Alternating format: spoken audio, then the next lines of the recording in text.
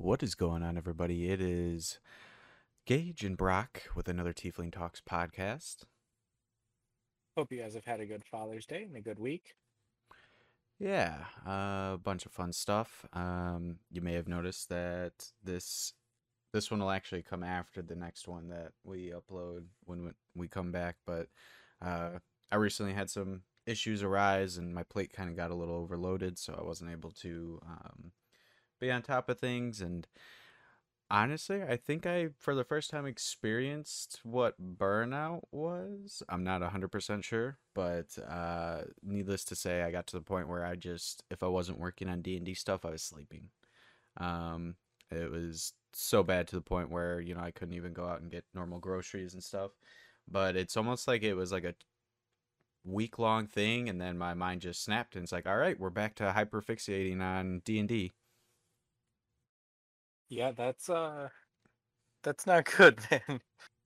Like I definitely understand having to take time, to space it out more evenly than that instead of just like kind of shutting down for a whole week, maybe. I don't know, a day or two. Oh, yeah, for sure. I mean, I work really hard for 4 days out of the week, and then 3 days I get to more or less just kind of relax, have fun. One of the games I run on those 3 days is on a Thursday, and they're really cool, really chill, so they totally understand having a nice, relaxing game. So, it's cool there. So, pretty much I have 3 days off. Um, but, I wanted to push myself a little bit before, and so I wound up, besides the Friday game we play in, I wound up signing up for a Wednesday game. And I don't know if it was just kind of my overthinking type of brain, but I got to the point where I just feel like I wasn't vibing well enough with the group. And it kind of, I don't know, it just sucked because it kind of like made me feel like an outcast. And I was like, okay, well, I don't want to hinder or taint my love for D&D. So I'm gonna drop out while I still have a very positive outlook of D&D, and I don't want to kind of keep pushing myself to play these games, especially if I know it's going to just make me dread showing up to them, kind of give me anxiety every time I know the game day is coming up and stuff like that. So I did what was best for both my mental health and for my emotions, and kind of just dropped that campaign as well.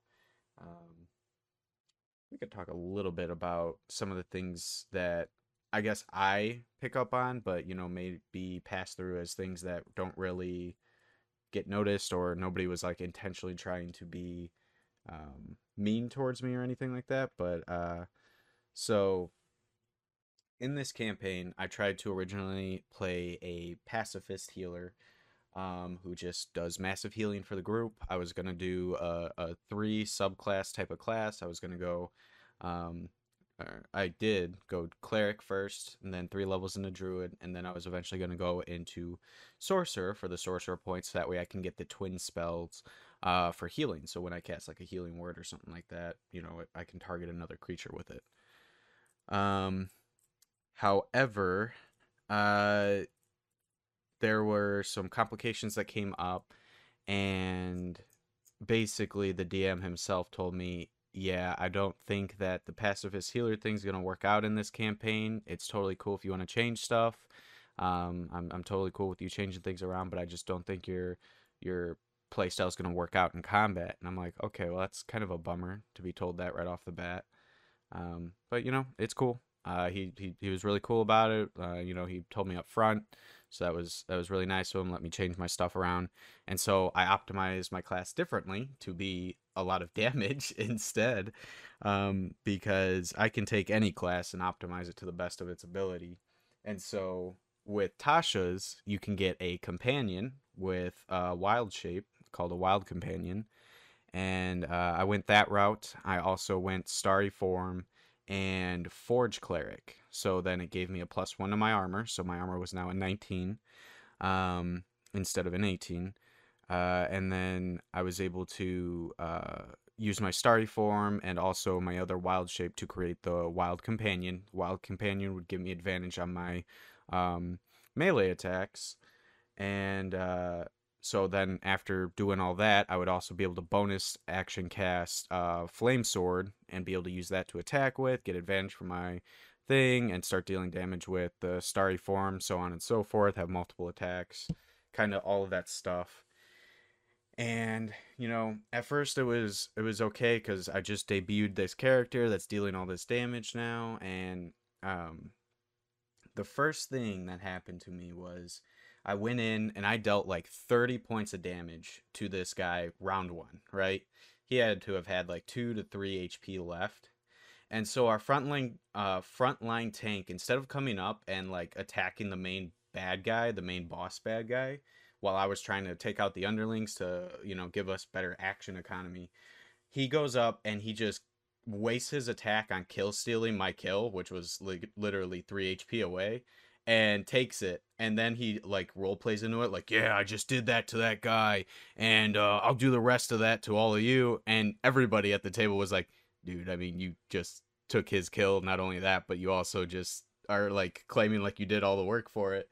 And so, a lot of people kind of were on the fence about that. I was being a nice guy. Just I was like, yeah, it is what it is. We're all playing together. We're all helping each other out. It is what it is. And we moved on past that. And every time I would try to like make a comment or something to the frontline tank, he would just kind of stonewall me and not like talk to me at all, or kind of anything like that. The only words he uttered to me is, "You know what? I've got this. You should probably step back." And I'm like, "Okay, dude, what the hell?" Yeah, that seems like a really unfriendly player, honestly. And it could seem a little biased just because it's my side of the story and everything. I totally get that, totally understand, but I don't know. I'm not the type of person that comes in with a character that tries to steal a spotlight. That's why I came in with a pacifist healer, because I wanted everybody else to do the damage, be tanking, get the crits, have all that fun stuff happen. And I was just gonna kind of sit in the background. I'd heal people, and I was totally cool with that. But the DM himself told me that that wasn't gonna work out well, and I'm like, okay, well, I don't really want to do this, but if you really want me to play a class that has some involvement in combat, I'm the type of person that I'm not going to min max my character. I'm going to even him out as much as I can so that he has no negative modifiers, stuff like that. But I am going to make my class as efficient as it can be. I'm not going to sit there and go, oh, let's take this because this is kind of cool, or take this because this is cool. I'm going to be like, okay, so what can I do to get the most out of what I have? And so that all happened, that all went down, and when all was said and done, he there were a few things that happened. So right off the bat, the DM tells us that he plays RP moments with kind of cool rule of cool. If it can kind of work, we'll have it roll, and if the dice allow it, a cool thing will happen. In combat, he plays specifically rules as written, right? So I'm sitting there and, we're doing some stuff, and I go to shoot a guy and I forget that there's someone within 5 feet of me. So that means that I have disadvantage on my ranged attack against another person 15 feet away with my archer, Starry Form Archer. I'm like, okay, that's fine. I'll take that. Not even the next round, the tank comes up, our frontline tank, same guy that was giving me shit before and, just not talking to me and stuff. He comes up and he's like, I don't got any weapons, but I'm going to hit this guy and I want to cast Smite with my fists. Rules is written, you cannot do that. However, the DM was like, yeah, sure, go ahead. And I'm like, okay, man, come on. That's you literally just told me I couldn't do something because the rules is written, but you're letting him get away with the smite for fist type of deal. What's going on here? And it was just a variety of stuff like that, and some other things that maybe I'm reading too much into, which could totally be true. I overanalyze stuff a lot. But for me, it kind of kept building. It was a bunch of those little things that just kept building up to the point where I'm like, yeah, there's really only one person I actually talked to within this, group of six, including myself, that, we actually RP back and forth and everything. And he wasn't even there for that session. So it really felt like I was an outcast. I'm like, every time this guy's going to be missing, I don't want it to be solely reliant on this one guy to keep me here. I should be able to talk to the rest of the group, have fun, crack jokes and stuff. But it just really made me feel not part of the group, I guess. And so, you know, I kind of just, I was like very respectful, told him, I was like, hey man, I just don't think it's working out for me. I feel like I'm kind of maybe not button heads, but also not really getting along as well as I would hope with some of the other players. So I'm gonna jump out of the campaign. I really hope and wish you guys the best. And I left, and sometimes that's just really what you have to do. There's no like there's no fixing when you feel like you're just not part of the group, or your DM can say certain things, but if it's the players themselves that feel like, even if they don't know they're doing it, um, that can make you really feel like an outcast type of deal. And so, I talked to the DM, told him the issue, and I told him, hey, it's nothing you did wrong, which there was some things that he did that could have been done handled a little bit better, I guess. But I'm not the type of person to be an ass about it. And so I just kind of bowed out, and now I'm back to just playing in the Friday games, which is totally fine with me because that means I get to enjoy my Wednesday and Thursday in peace. Yeah, it sounds like that. As much as it sucks to like join a campaign and be ready to commit and then have to back out, it sounds like it's probably going to be better in the long run, especially for just like keeping things stable. Yeah, and I joined this campaign as a seat filler, being that I wasn't paying anything or anything like that. So that's why I built this class to kind of just sit in the background. I was totally happy with them. I really wanted to try them out. I couldn't wait to get my sorcerer levels and get the twin spell thing and try that out, see how that works, and kind of just mash a bunch of stuff together. But him, the frontliner, and I think there was somebody else in the group that was also kind of just never interacting with me. So it just felt like I was never like we were never in the same group for some reason. It always felt like we were two different, way different people. And so I was just like, hey, I'm not gonna sit here and do it to myself and leave a bad taste of D&D in my mouth.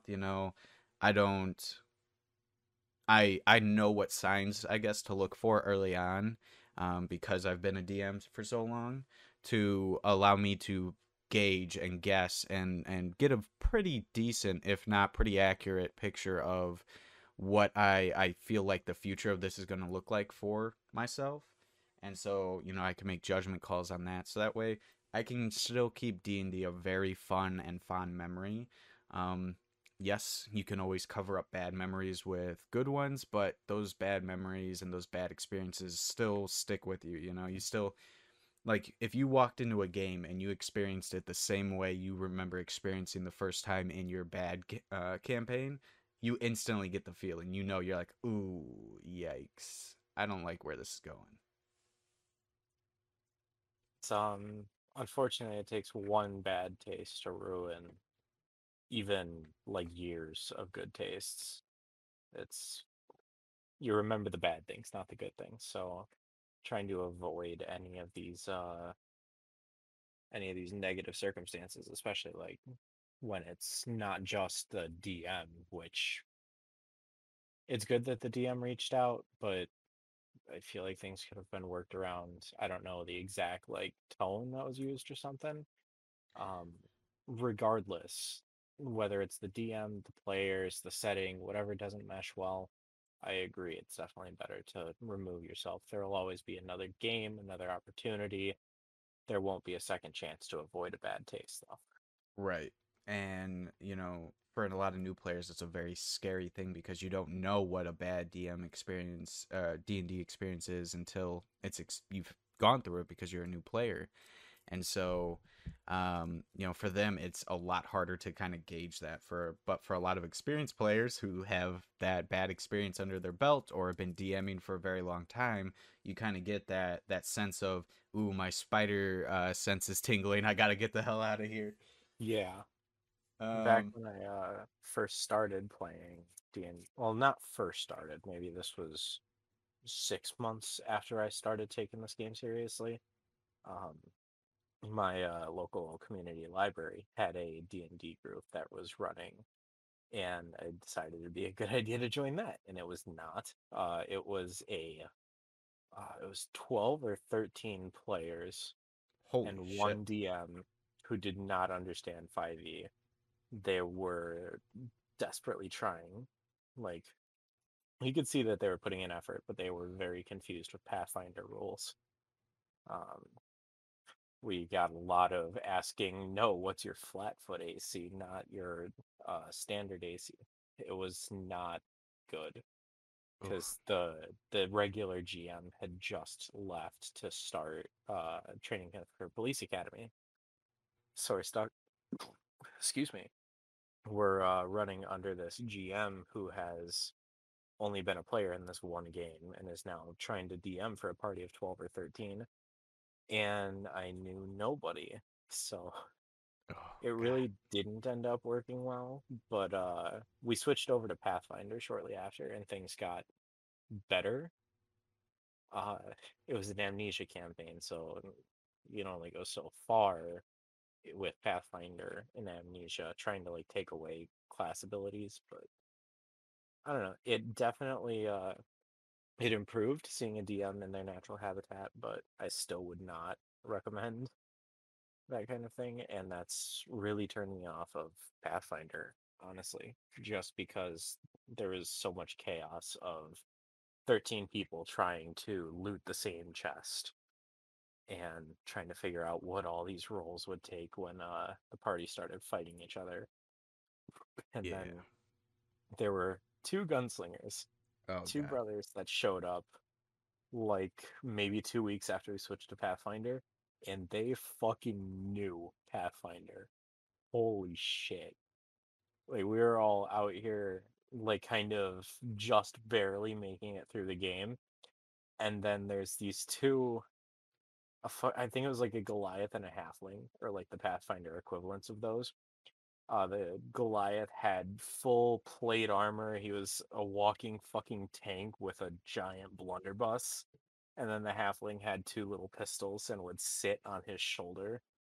And fuck. Jesus Christ. Yeah, so the Goliath had like 27, 28 AC or something, and just never got hit. And the Halfling would take advantage of cover, hiding like in various places of this guy's armor, That's and they just insane. wiped every fucking encounter. It was so much fun to watch, but I felt so bad because you could watch the DM just like, oh my god, it's your turn. What are you gonna do? Right. Because Mm. I mean, they knew the game better than she did.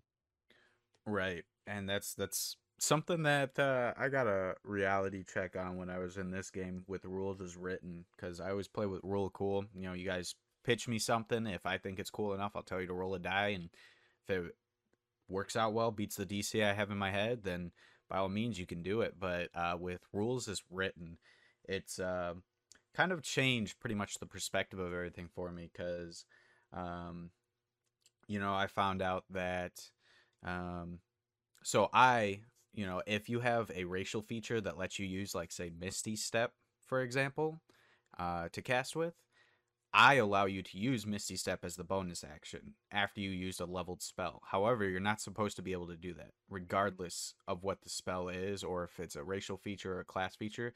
You're only supposed to be able to cast one leveled spell per turn. Right.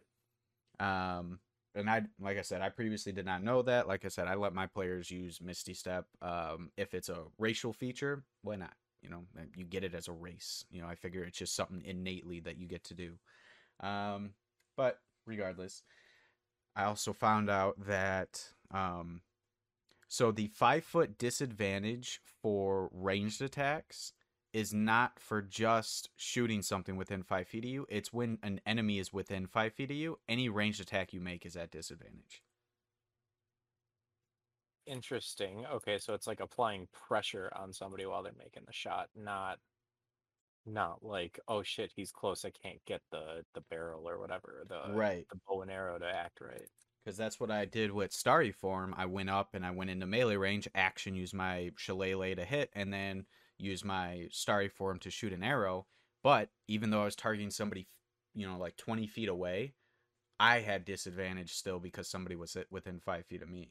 I was like, oh, well, that changes a lot of things. I did not know that. I thought it was just when I'm trying to attack somebody within 5 feet.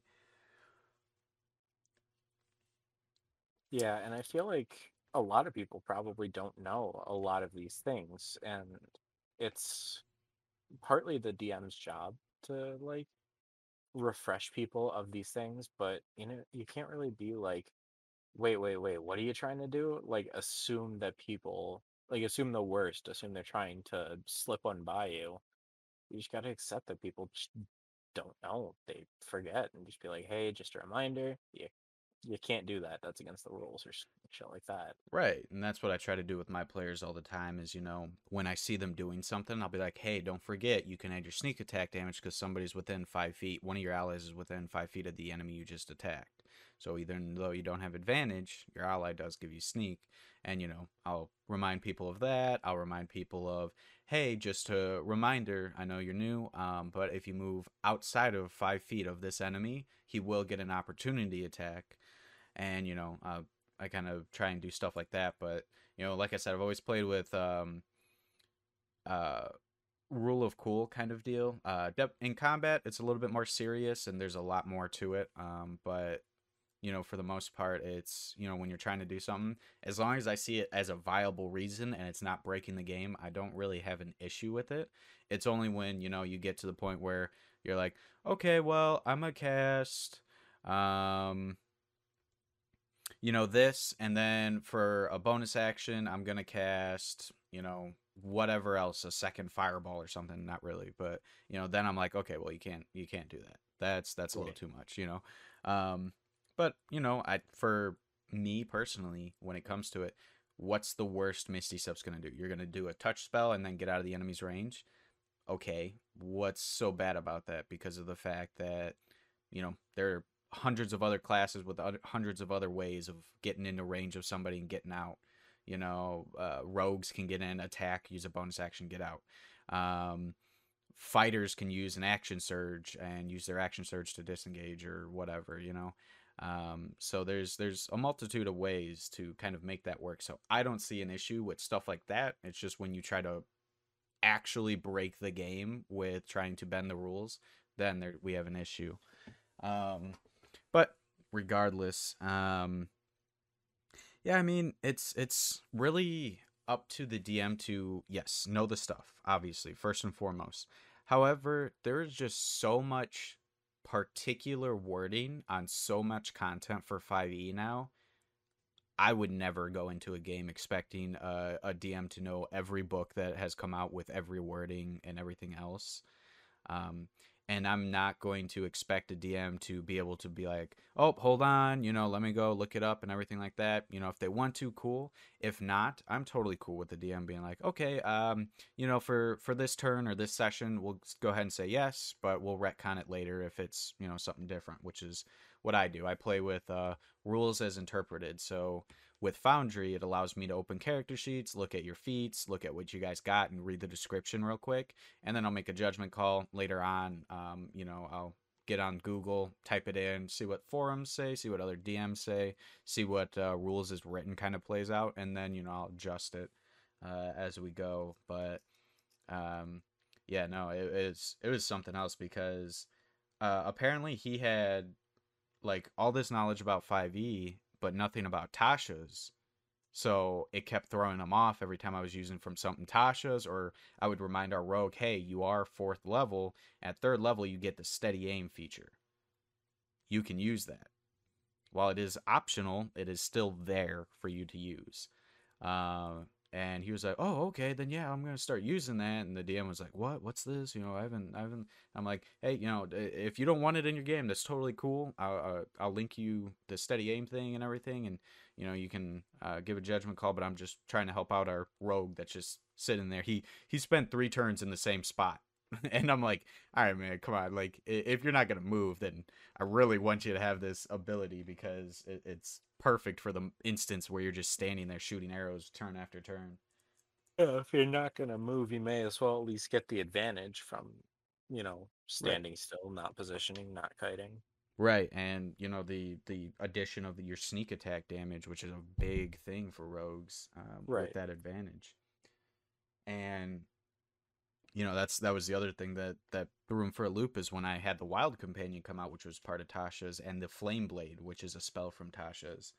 Um, he was like, "Whoa, whoa, whoa, what's all this?" And I explained it to him. He's like, yeah, all right." And I'm like, "All right, cool. Let's get into it." And that's when I dealt the damage and stuff like that. Um, and I asked him beforehand too. When I was changing my classes, I made sure he knew exactly what I was choosing and why I was choosing it. I'm like, hey, I am going to be getting a companion. I'm going to do Starry Form, and I would like to do Forge Cleric. Is all that cool? And he's like, yeah, sure, not an issue. And another thing came up which made me really realize something going on because like I said, could be reading into it too much, but so the DM, is got the big bad going, and the big bad, even though our frontline tank is literally adjacent to it, so also 5 feet away, was taking both of his attacks on me consistently, and I'm like, okay, well, whatever, fine, I can heal, I can deal with it, I'm good, not an issue. I'll just keep sitting here being a caster, tanking everything, while our frontline tank deals with these little minions over here. Not like whatever. Um, and so I kept just tanking some damage. I'd heal and then I'd attack. Tanking some damage, heal, and then I'd attack. And I was just going after this big bad the whole time. And there was a moment where the DM rolled an 18, which was my previous AC, right? And but because of Forge Cleric allows me to add a +1 to my armor, creating a 19. And so when he hit that 18, he's like, does an 18 hit? And I'm like, no. And he's like, uh, are you sure? And I hear some papers flipping, and I'm like, yeah, I'm at a 19 with Forge Cleric. And he looks at my character sheet and is like, oh, okay. And then the next attack he rolls, it's a 22. And I'm like, Yeah. interesting, interesting how that worked, especially because he already knew that I was low on health from taking an arrow from another enemy or whatever. I'm like, huh, okay, I'll take that damage. And I took the damage, and he's like 22 points of damage, and I'm like, okay. And we sat there for probably about 10 seconds of silence, and he's like, are you still up? And I'm like, yep, still up. And it was that moment for me where it's like, okay, so he did literally two things in my mind anyway. Being a DM, yes, you fudge dice. It happens. You fudge dice to kind of make the encounters more enticing, to allow the combat to actually be a lot more challenging, stuff like that. I totally understand that. But when he was saying that, not only did it lead to me thinking, all right, he fudged the dice thinking an 18 would hit, so it was below an 18, got mad, or not mad, but wanted a hit to land on me, so he did the 22. Totally cool, totally fine with that. Took the damage. um but the moment he said, are you still up, after I didn't say anything, I was like, oh, yeah. And that's when I realized he was trying to down me. Now that's no fun. That's not cool. I get when you're trying to bring people down to low health and stuff, but leave it up to the dice at the last moments. I'm not going to fudge dice when it is rolling to put you into death saves. I'm literally leaving that up to dice. That is up to chance. I may skim a little off the top at the beginning of combat, but after that, it is up to the dice whether they take you out or not. I just want to kind of, you know, give you a paper cut to get things kicked off. And so kind of hearing him say that, it put me in a mindset of, okay, well, why am I being targeted? What's going on here? What's happening?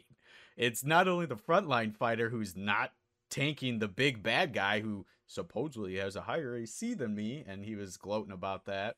But also is just sitting here killing off minions instead, and I'm like, dude, this party's dynamics are either really fucked up or people just don't like me.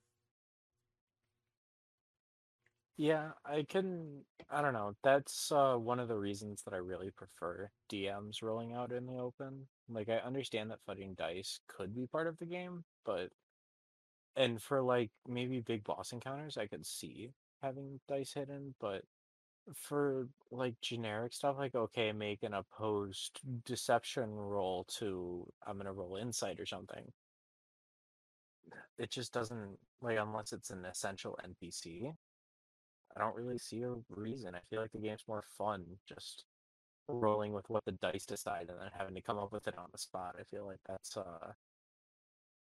at least more towards what our Friday game would do. And I feel like I really enjoy the dynamic our Friday game has, where if the dice decree it, then we just have to make it work. Right. And it's truly left up to chance. There's no, except for a little bit of plot armor, there's no like God stepping in and say, "Oh nope, he's not ready to die yet." Right, and that's what I'm trying to do now with my games is like if it's a very it's a opposing skill check roll or something like that, I'm always going to try and like I'll try and show you guys what they rolled when they fail or when they succeed, stuff like that. Or they need to make a saving throw, I try to show you guys those rolls. The only time that I try to hide attack rolls is when I get like 5 crits in a row, which has happened in the Sunday game, and um, I will only show you guys one of those crits because yes, as much as I want to leave it up to dice, I don't trust digital dice enough to actually have that viable chance of getting that because there's a lot more variety in rolling a physical dice, a lot more chance, a lot more um, variables that come into play.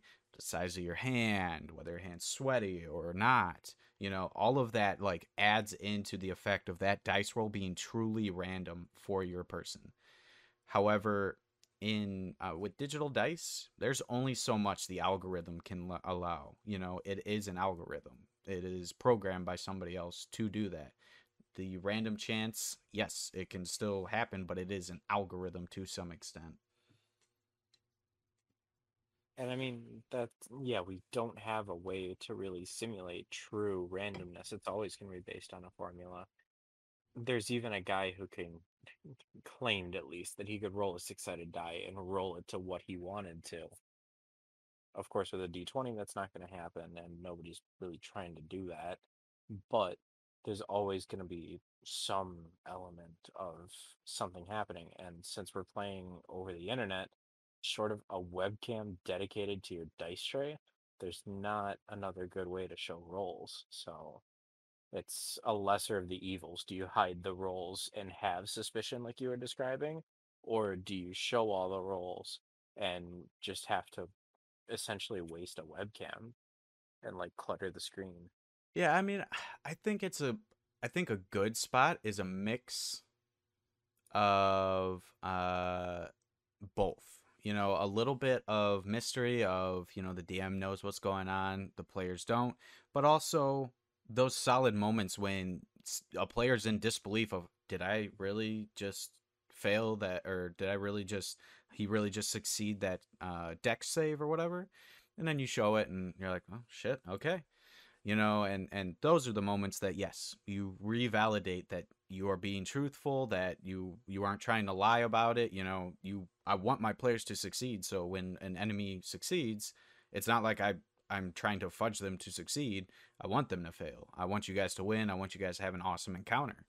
But at the same time, I don't want to show everything because, yes, I don't want my luck with dice to create a negative experience for my players, type of deal.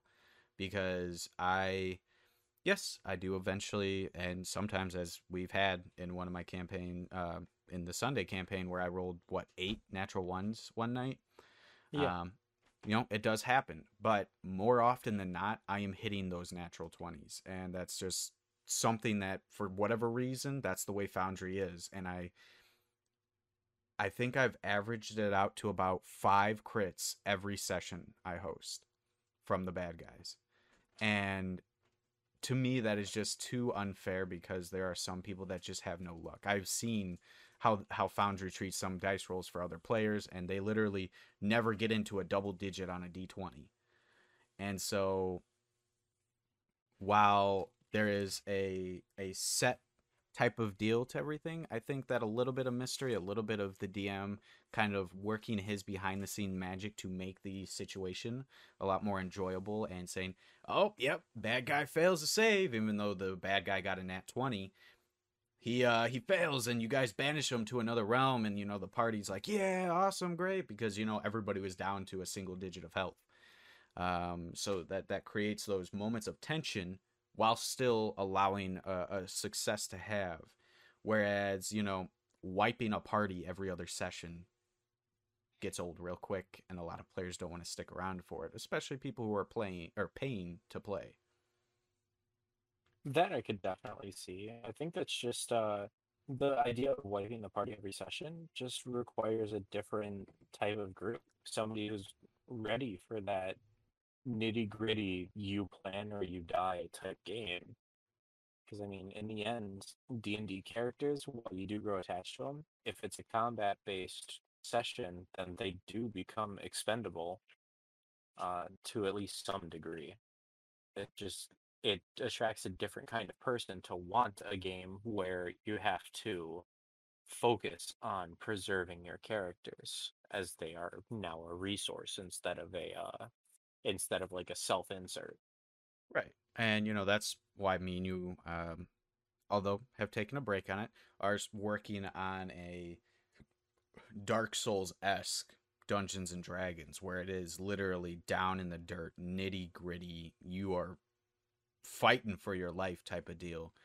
Health potions hard to come by, finding rations hard to come by, getting money hard to come by. It is a grim and dark world. And so bringing players into that, that's the expectation I would set for somebody who is ready to have a fighting character, combat character that, if it dies, it dies. So what? I'll make a new one, you know. Um, but for the games I'm running now, it's a lot of new people that are very fresh to D&D, and I don't want that to be a first experience. I want the first experience of a death to be an NPC, so that way they can kind of get a feel for growing attached to something and losing it. And then after that, yeah, we'll get into some more serious campaigns where we play an actual commission game, and death is always on the table. There is always a chance for death, but there's always a chance for resurrection, revivify, stuff like that. So, the world's there and it is as it's supposed to be, but for the initial modules, introducing new people, bringing groups together, it makes it a lot better when the group can all kind of play the same character, vibe really well together, figure out party dynamics, figure out where everybody likes to stand within party, as we discussed previously, party roles. Because nobody just wants to RP their character. They want to have a spot. Whether it's the tank, the DPS, the healer. Everybody wants to have their designated role. And so allowing new players and old players all coming together and doing that initial setup, that's where you kind of make it a lot harder to allow a player death, but you bring in NPCs who die along the way, and it helps bond the party, this and that. And then you get to commission games, and that's where you kind of tell them, hey, so previously you guys, not going to say you had plot armor. If the dice really were rolling super shit and they wanted you to die, then your character might have died. But in this one, it is what it is. If you guys can't handle a situation, the leave and get the hell out of there button is always right there, you know? Um, and so you guys have to be smart about how you go into combat encounters. You guys can't just walk into a dungeon and expect, all five of you to go separate directions and all five of you to come back alive. Um, so, for instance, you guys experienced this with the, what was that, the two giants and the three howlers, Yep. fire giants and stuff. I was not fudging rolls at all for that encounter. You guys got extremely lucky that you guys were not killed, and I'm still in disbelief that the dice didn't get any better on my side for trying to kill you guys. Um, because the way that your party just kind of haphazardly walked in through caution of the wind. One of the players kind of just shouted through the caves to get the attention of every possible monster within, 80 feet. It just kind of all accumulated to this moment of you guys are now fighting two fire giants at the same time, as well as three howlers, and half the party's still trying to make their way down the hole. And so Yeah, and I was just kind of chilling up top, fucking screaming, crying, so sad. Everybody left me for like, what was it, 4 rounds, 5 rounds? something like that. You were like incapacitated trying to make them saves. That was it, the wisdom save? Yeah. That was just not friendly for you. Nope, that was You kept getting a very 14, sad. I think, right? Yeah, and the DC was like 15 or 16, something like that. Yeah, that was, oh god, that was an It was brutal. I just wish somebody from the party that you weren't controlling would have stayed behind. Or if the whole party would have, not split. But whatever. right. That's that was the judgment call. I was at the end of that session. I told you guys, I was like, hey, I don't care if you guys above the table talk about strats and stuff like that. Obviously, not talking about stat blocks and the monster blocks, but figure out what you guys can do in tandem to help each other. You guys can look at this situation. I'll give you the week to look over this situation and figure out, oh shit, we really need to get to Brock and his character to get him ready and fit for combat, so that way he can sit in the back and start blasting things with a lot of damage. And so I laid it on you guys. I'm like, hey, strategize. Otherwise, yeah, this encounter could very much just kill you all. Luckily enough, the dice were not having it. They did not want you to die for whatever reason. So you guys lived through that. So, kudos to your guys' luck on that. However, I'm not pulling any more punches. So when you guys are going to get slapped around, you guys are going to get slapped around, especially in this next encounter. Although we skipped this next Sunday when you guys come back and you guys are dealing with, I believe it's Loth and the Drow.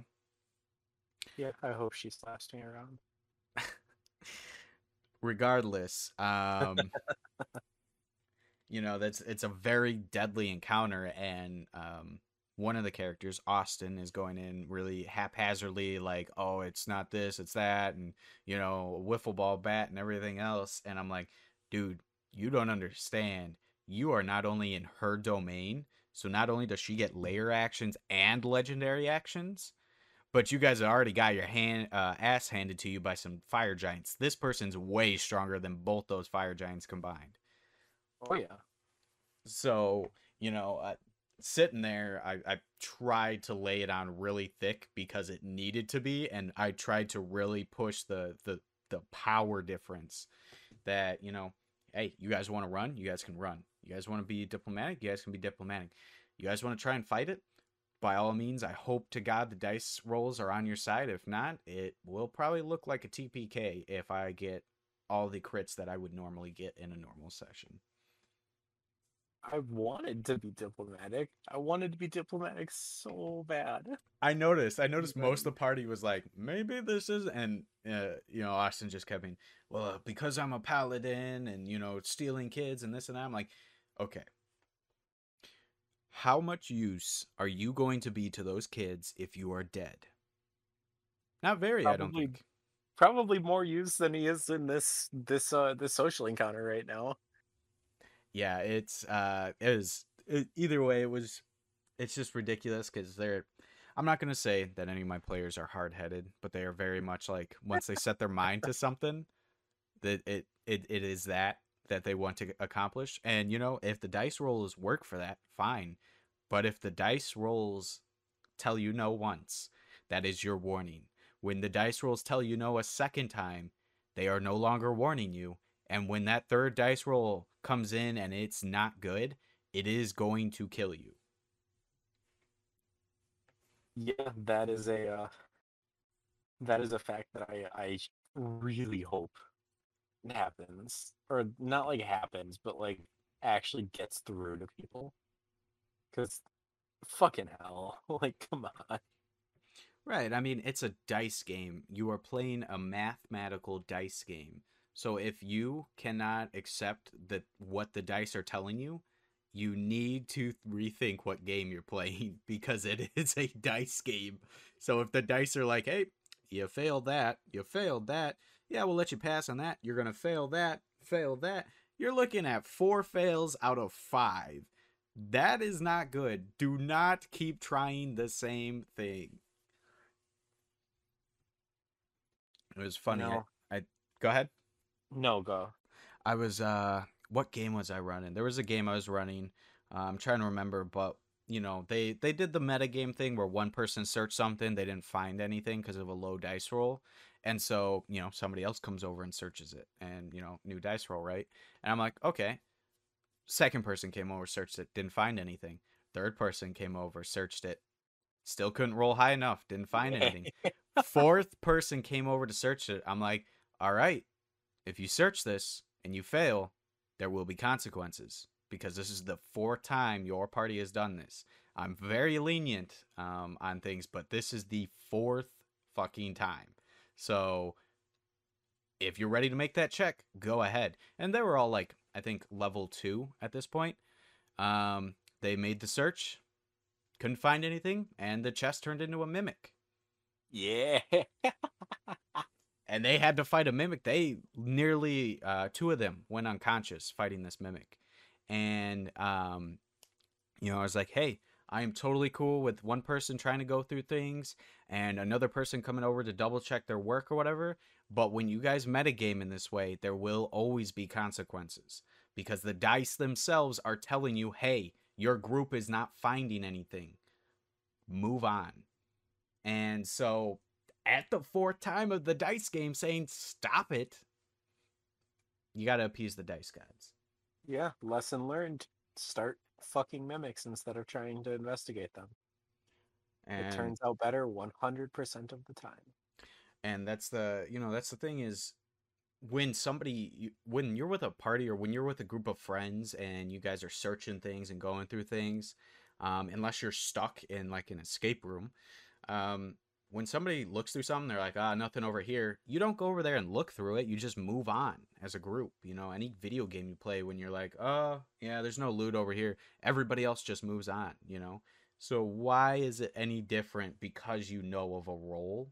You're metagaming a little bit and being like, oh, okay, well, I know he rolled low, which means that there's probably something in there. We just got to roll high enough to get it. And I'm like, I don't know about that, Chief. That's kind of above the board talk. That's like when somebody gets a crit, right? You don't know that you got a crit. What you know is that you dealt some extra damage or you hit them in a weak spot.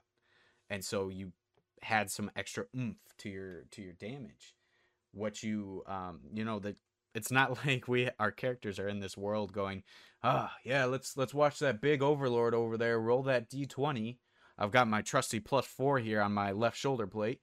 uh oh, yeah, that's a 13 plus the 4 I have. 17. Yeah, I am hitting this guy. That's not how this works.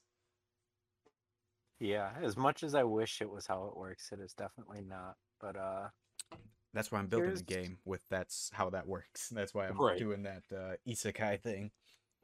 Here's another thought that's still pertinent to this is when you have like a say a DMPC or just like an essential NPC or something is lying to the party about something, and a party member rolls insight.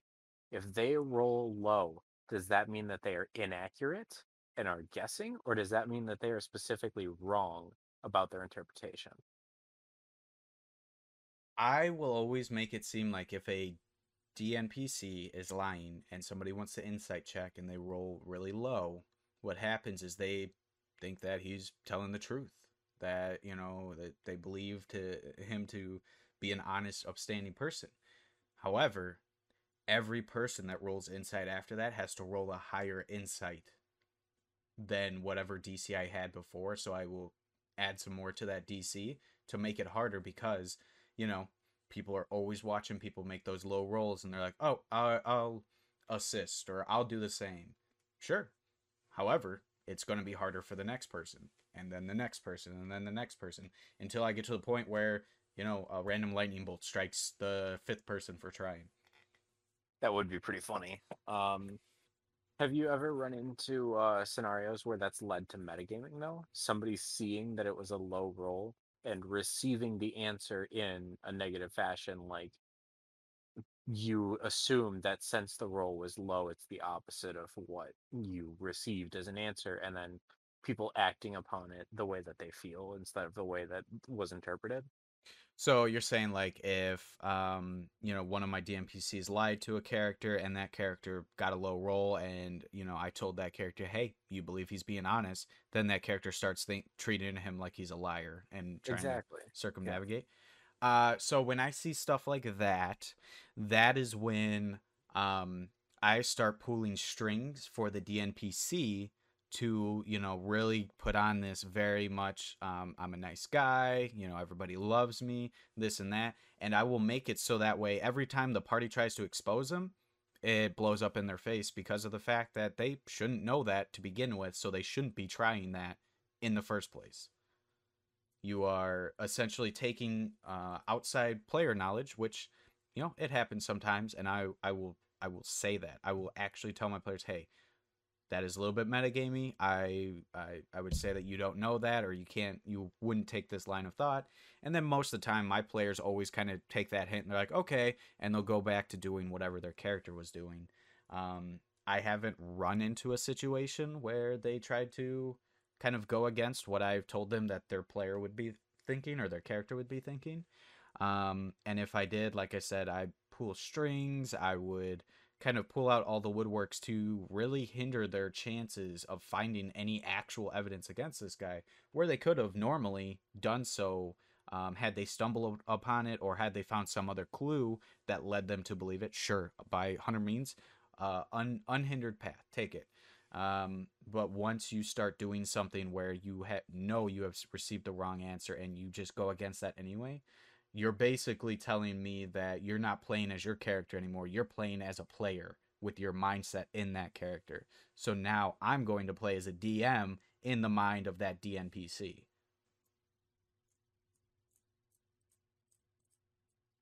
Yeah, I feel like that yeah, I definitely agree that, extra steps have to be made. I feel like that the idea of you roll low, you get the opposite of the answer. I feel like that applies into a lot of things like investigation. You roll low, you don't find anything, versus you roll low, you find like a fucking rock or something, or you roll low and you can still accidentally stumble upon it, or like an insight check, you roll low, you may stumble upon the right answer, but it would just be a guess at that point. It wouldn't be certain, or just an I don't know, because Eh, go ahead.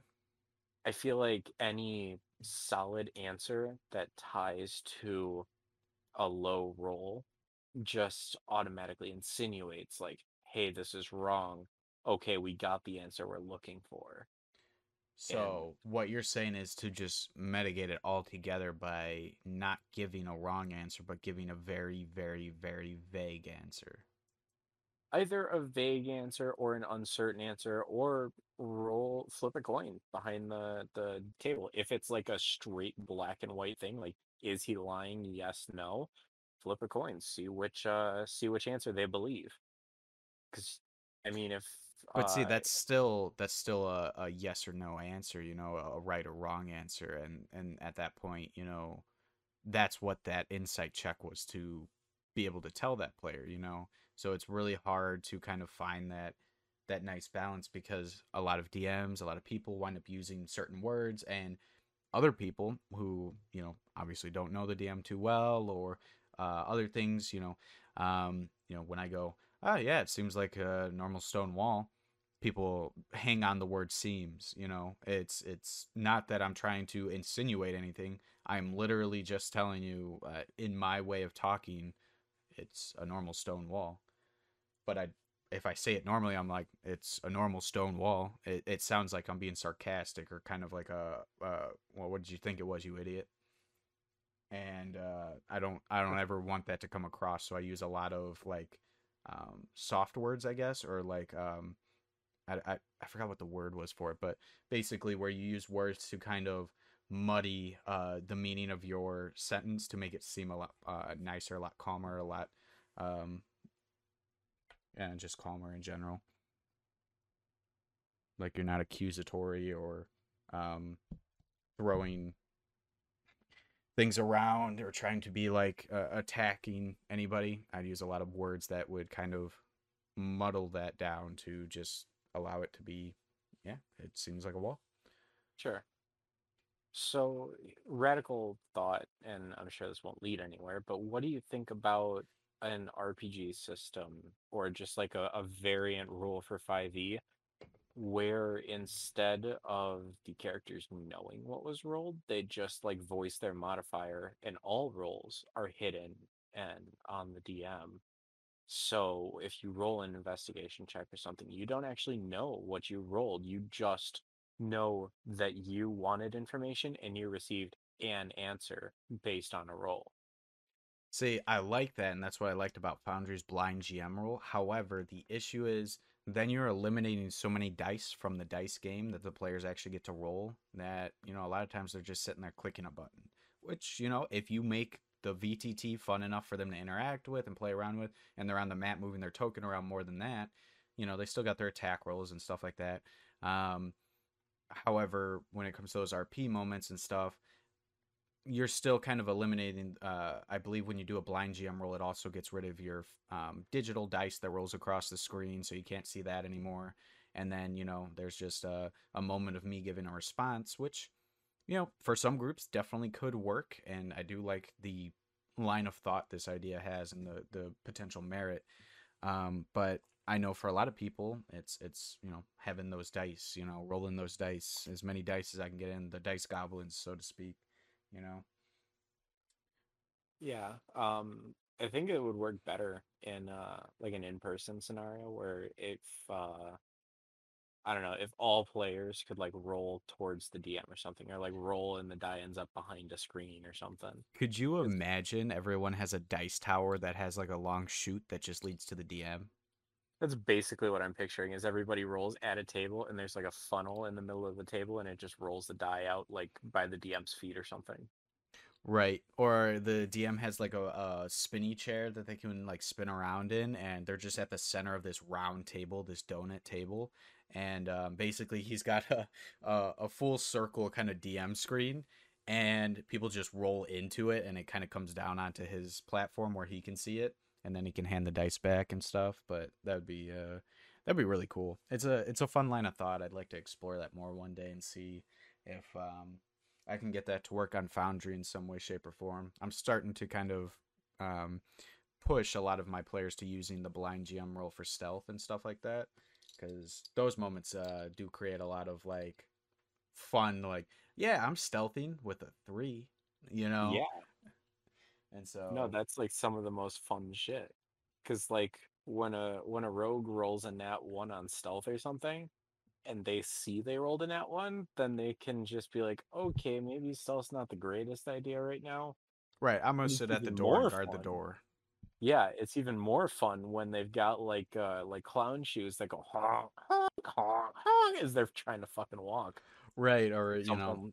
that's something I do with my players now. That I think Saturday morning they started rolling blind stealth checks, and I'm like, yeah, you guys make it into the town very stealthily. You guys are able to slip past a lot of the guards, and then you guys hear the clattering of pots and pans as somebody has stepped into a what do they call it? Like a drying Bet rack, maybe. a bedpan, basically, and or a chamber pot, and I'm like, and you guys look behind and you see X, Y, and Z has put his foot into a chamber pot and kicked two others over, and you guys have now been found out. Roll for initiative, and everybody's like, "What the fuck?" It creates those awesome moments. So, I'm trying to push it more for stuff like that. I'm also gonna see about implementing a little bit more into the RP moments. Calling it out like, "Hey, obviously not for like strength saves and stuff like that. You're gonna hit or miss that. There's no reason to hide that." However, when someone is rolling insight, I'm gonna be like, all right, go ahead and blind GM roll that for me. Whereas, if it's a general perception check the entire group can make, I'll let you guys all roll out in the open and stuff like that. Sure. One more thought before we wrap up is Well, actually, two more. One, I think you should do death saves the same way. I feel like that would add a lot more I've been tension to combat. trying, but the problem with the character sheet is it still marks it off as a pass or a failure on the character sheet itself. So the character can always look in there. However, what I've been Oh, trying to do is I'm trying to tell my players, hey, blind GM roll this, and you will see it on your character sheet. Do not say anything to the rest of your party. I had that happen. Same game, Saturday morning. Someone rolled a nat 1, had two death saves, failed. And there was one character that was going to come up before an enemy NPC was going to come up that was originally, even before he made the death save, going to hit him while he was in death saves. And I'm like, this dude's going to die. But that character went over, healing word him. He got up and everything. And I'm like, dude, you saved his fucking life at the end of the session. yeah. Why not just have people roll straight d20 and blind GM roll, and then you can keep track? I mean, how many players can you really have in death saves at once? Oh, yeah, for sure. It just, I think it's easier for them because it's like a click button or whatever. But yeah, I can probably get them on board, especially that I got that little set of individual dice you can click at the bottom of chat. Yeah, that's what I'm thinking. Those are actually pretty helpful. Yeah, Uh, I'll look into it more and figure out a good method to kind of implement it across the board. yeah. I think what I was getting to though is like on the topic of all these skill checks and stuff is when a player usually has to make like a charisma or an intimidation roll. I find it odd. I'm not sure how to fix this, but I find it odd that it seems like those checks are handled backwards than most other skill checks in 5e.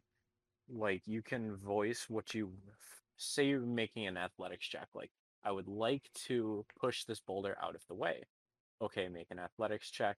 I rolled a 2. Yeah, that boulder is going nowhere. I rolled an 18. Yeah, you just threw the boulder on top of the halfling. Good luck. But with charisma checks, it seems like usually you role play out the moment and then you make the charisma check, as opposed to just like stating an intention, and then once the charisma check is made, then you can role play out how it goes. Well, I think that it also works out because then, characters can really get into the role of giving that intimidation or coming up and be like, "Hey, bartender, why don't you help us out here? Get us a little discount, we'll give you a song and dance. We'll bring in some more patrons for you. We're a famous adventuring party, and they really get into it. However, I feel like a lot of people would haphazardly give that once they saw that they had like a 2 or something on their roll. Instead, they'd be like, why don't you give us something? And it's like, okay, well, uh, how do you work with that? I don't want the RP moment to die just because they got a low roll. But at the same time, I see what you're saying, where somebody can deliver this great performance of trying to persuade somebody and still get a low roll. Typically, how I run my games in RP moments like that is if you do something and say something that persuades them, and even I'm like, oh, shit, yeah, I mean, fuck, I would even do it if you talk to me like that, damn. And then I'll tell you roll with advantage, or I will lower the DC on my side of things to allow it to flow easier. Um, so I believe that a good performance will get you better results because it gives you a better chance to succeed. And so that's why I give you these boons or buffs to go with it. Whereas, someone who comes up and they're like, yeah, we'd like 3 rooms. All right, that'll be 30 gold. And, they're like, can we get a discount?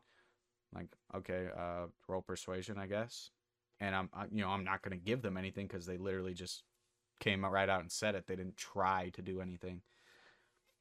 And I definitely see that, and that's the way that I ran things in the 1, 2 games that I DM'd. But I feel like now that I'm like stepping back and looking at it as a player, it feels like that's judging more on the player's charisma than the character's charisma. Is it not? Because it's your perception of how the player acted that is determining a boon or a bane on the skill check, as opposed to the character, how the conversation would actually go in with their charisma. It feels like it'd be more difficult maybe for like shy players to achieve one of these boons or like lower their DC because maybe a shy player is only able to get out like could we get a discount please or something like that because it takes a lot to ask for some people to speak out like that. Yeah, And and you know, I personally, as a personal DM, I can't. I obviously never speak for the majority of DMs as a whole, but personally, when I see a character that does that and they step out of their comfort zone to do that, hell yeah, I'm going to lower the DC for them. Hell yeah, I'm going to give them advantage because it's they're trying to not only step out of their comfort zone, which is a huge step for someone who's shy. I know I've been there. I'm still there. You know, I have so many issues when I try to leave the house. Um, but you know, trying to do that and really bond with the party and you know stepping forward and doing that, I will never ever fault one of my players for doing that, and I will always try to help them succeed because I know that that first good moment of that RP moment will lead to many more great ones if they succeed, and so I will give them the first one. Later on down the line, yeah, if they still provide a you know subpar performance, you know half a year later, and they're barely talking or anything, yeah, I'm gonna be like, all right, well, you're just rolling normal now. But I will talk to my players and be like, hey, you know, the better performance you guys give, the more likely I'll give you advantage or lower the DC, just so you guys know. Um, right. just so that way, you know, it's on the table that you guys have the chance to definitely succeed and get a better chance to succeed the more effort you put into that character's role play moment. You know, if you're a combat focused person and don't care about RP at all, yeah, you ain't getting advantages from anything. However, if you are a combat focused person, no RP at all, but it's just because you're shy and you do eventually voice up at some point, and I've kind of gotten that read on your character, I will definitely, you know, assist you as much as I can for quite a while until I'm ready to be like, all right, you're talking with the group, you're a lot more talkative, you have been stepping forward so much more now, and you're almost the face of the party at this point. You got to step up your RP game. If you want tips or tricks or anything like that, I'm more than happy to work with you. You know, I'm a DM, and part of my job is being able to run with the punches and do improv at any possible moment. And so, you know, I will lay on the tips and tricks I have. Um, the biggest one is I just let my mind go blank. I kind of just run with like a conversation, like I'm kind of zoning out while running with the conversation, and it allows my head to fill with like the wording that these characters need. I hate to think of what your head filled when you were trying to roleplay Vitra in Austin. No, I blacked out for that. I don't remember much of that. I just remember kind of coming back to, and it was 30 minutes later in the session for some reason. Yeah, coming back to 30 minutes later, Austin somehow not dead and still complaining about this, which is beyond any of us, Dude, but yeah, are you kidding me? I gave him the companion, right? And he is like, yeah. no, I'm good. I'm like, what the fuck? We've been working on this since day one that you met her. What the fuck is going on here, man? Yeah, and he moved on and is trying to hit on the goddess of Drow, or I believe. Yeah, Loth. Yeah, and it's like, wait a second, you have the That's your infernal Monster chastity. High girl, okay? Yeah, you have the infernal chastity belt on with Vitra. Like, fuck off. Leave Monster Girls for the rest of us. Oh god, it's a lot of my campaigns after having that kind of week of just like not depression but just sleeping and getting like much needed sleep and stuff like that. Yeah. um I came back to, and for some reason all of my campaigns there have been jokes every I if I have not laughed once during a campaign, I've not had that campaign yet because you know everybody's been really on top of jokes, cracking jokes. I think that it could be the new energy, the re vigorated energy I've been bringing back since I kind of dropped out of that whole slump or whatever. And it kind of pushes a lot of my players to be a lot more comedic or whatever because they're able to open up since I'm being fun and goofy and letting things roll. So you know, if that's the case, I've been having a blast. You know, I I'm at 50, 16 games now. Um, and so I feel no wear out whatsoever, and I am just having the time of my life with some of these people. Yeah, that's awesome.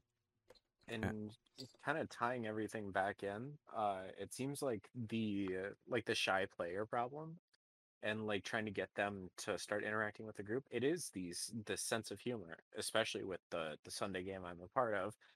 It seems like every new character has just had one moment where one like kickoff joke that really got us comfortable. Shout out to the Canadian viewers that talked about us talking about orgies in the second episode of this because we're going to do it again. That was the joke for our most recent player in the Sunday game was making a joke about having a threesome with the aforementioned Austin and Vitra. Oh yeah, it was.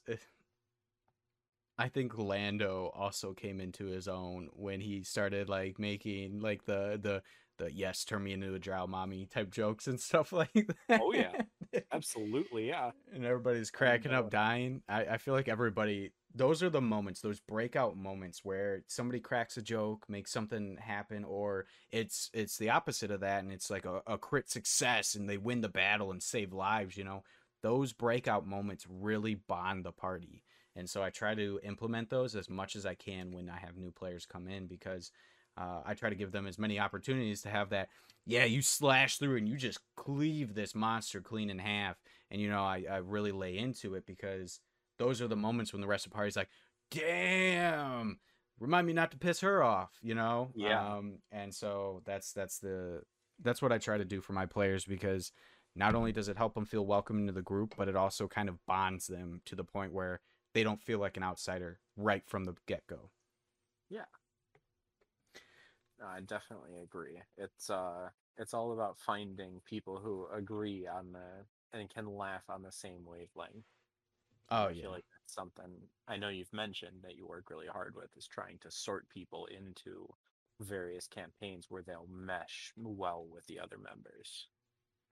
Yeah, for sure, and that's half of it is being able to read your players. You don't have to know them like a book, but get to know them.